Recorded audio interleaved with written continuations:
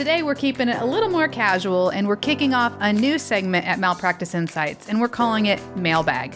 We talk to healthcare providers every day and thought it might be helpful to share some of those questions that we're getting on a regular basis so that we can give you the answers as well. Stay tuned.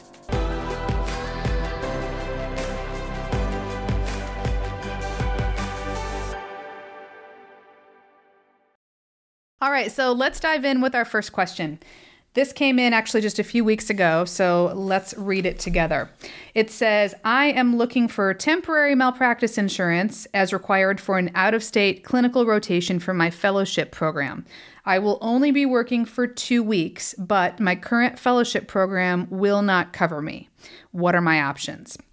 So this is actually pretty common. So most fellowship programs have their own malpractice insurance. So if you go in and you do a 1-year fellowship, most likely your coverage will be provided through the program.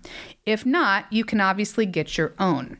In this particular instance, we've got a doctor who has malpractice insurance through her normal fellowship, but she's doing a 2-week rotation out of state. So the current fellowship program won't follow her there. So what are her options for this? Really, the best thing to do in this situation is to get a short-term malpractice policy. You can obviously still shop around, and that's what our job is as your broker, to be able to get you quotes from all of the different carriers who can offer this. But a short-term policy is really ideal because it only covers you just for the 2 weeks that you're going to be working. You have a start date and an end date, and you're only going to pay premium for those 2 weeks that you're going to be working. In terms of coverage options, obviously, as you know by now, you can get 2 different types of insurance. You can get a claims-made policy, or you can get occurrence coverage. For this type of a request for a fellow that's just doing a 2-week stint, I actually think an occurrence policy is the way to go. And the reason is because then you don't have to buy the tail insurance after your 2 weeks. Occurrence premiums, although they're a little bit more expensive, for only 2 weeks worth of practice, it's not going to be that much more. So I would say a 2-week occurrence policy, get a short-term policy with the carrier that can offer you the most competitive rate is the right way to go. All right, let's move on to our next question in the mailbag. It says, I have a concierge integrative medicine practice in California, but I am also licensed in Washington, Arizona, and Florida. I'm considering adding virtual care to my practice to be able to serve patients in these other states, but my current malpractice carrier only covers California. Should I get a supplemental insurance policy for this virtual work? Okay, so this doctor that I spoke to the other day asks a very common question. So virtual care is growing rapidly, and most providers are adding it to their practice, even if it's just simply to help their existing patients and be able to access them on demand as needed. But in this case, she wants to do some virtual care work outside of her primary state. So her existing carrier won't cover her for that. So we really have 2 options. Number 1, we could just do a supplemental insurance policy. So she could keep her California work covered under the current policy and then just get like a part-time supplemental policy for these other states. But I think it's going to be more cost-effective for her to actually find a new malpractice carrier that can cover the whole thing. And the reason why is because the cost of having one policy for it all is probably going to be significantly cheaper than the cost of a full-time California policy and a part-time policy for those other 3 states. So my recommendation in this case would be to find a policy that can cover it all. And since her existing policy is actually written on a claims-made form, we would want to find a new carrier that could also offer claims-made policy for her.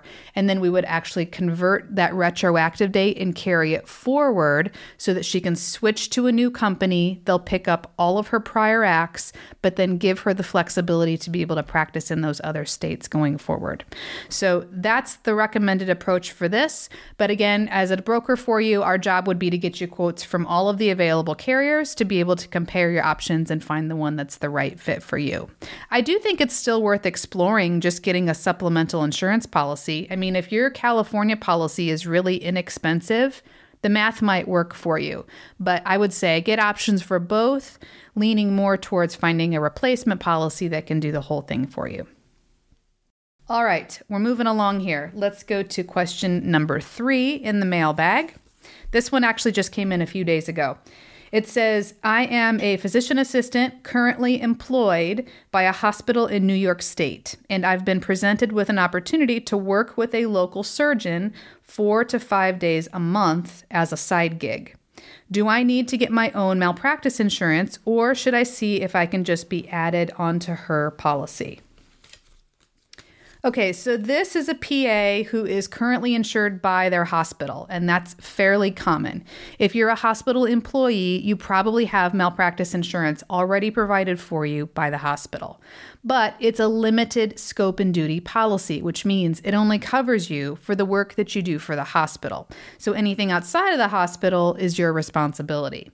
So there are really 2 options. Number 1, this PA can get their own separate malpractice insurance, and it would be fairly inexpensive to do this because they're only working a few days a month.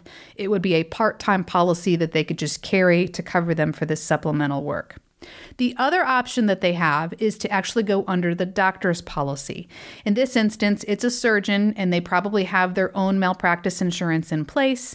And so there's probably an opportunity for this PA to just have shared limits coverage underneath the malpractice policy for the practice. But there are a few things that you need to keep in mind when you're comparing the difference between these 2 approaches. If you take the insurance that's provided for you by the practice, 2 things. Number 1, you're only going to be covered for the work that you do for them. So again, it will be limited scope coverage. So you're only insured for the work that you do for that provider.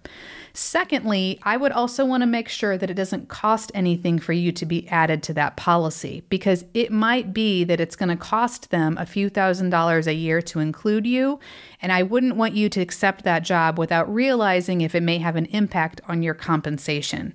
So make sure you have a very transparent conversation to find out if you're being added, if it costs them anything to do so, and if so, if that's affecting how much you're getting paid. If we go with the other option, which is to have the PA simply get their own malpractice insurance, there's a little bit more flexibility with that option. So there is no limitation. There's no limited scope and duty if you get your own policy. The nice thing would be you could have a policy that would really cover you for anything you wanted to do outside the hospital. It would certainly cover you for the work that you do with the surgeon, but if you had anything else you wanted to do, that policy would cover you for that as well.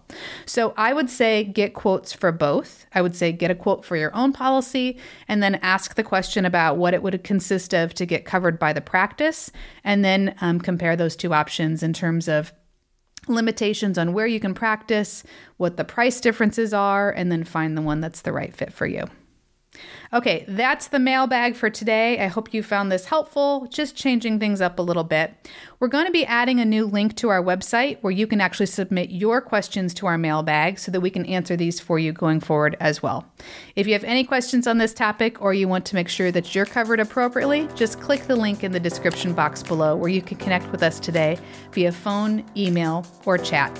And if you'd like to visit us online, go to aegismalpractice.com. That's AEGIS malpractice.com.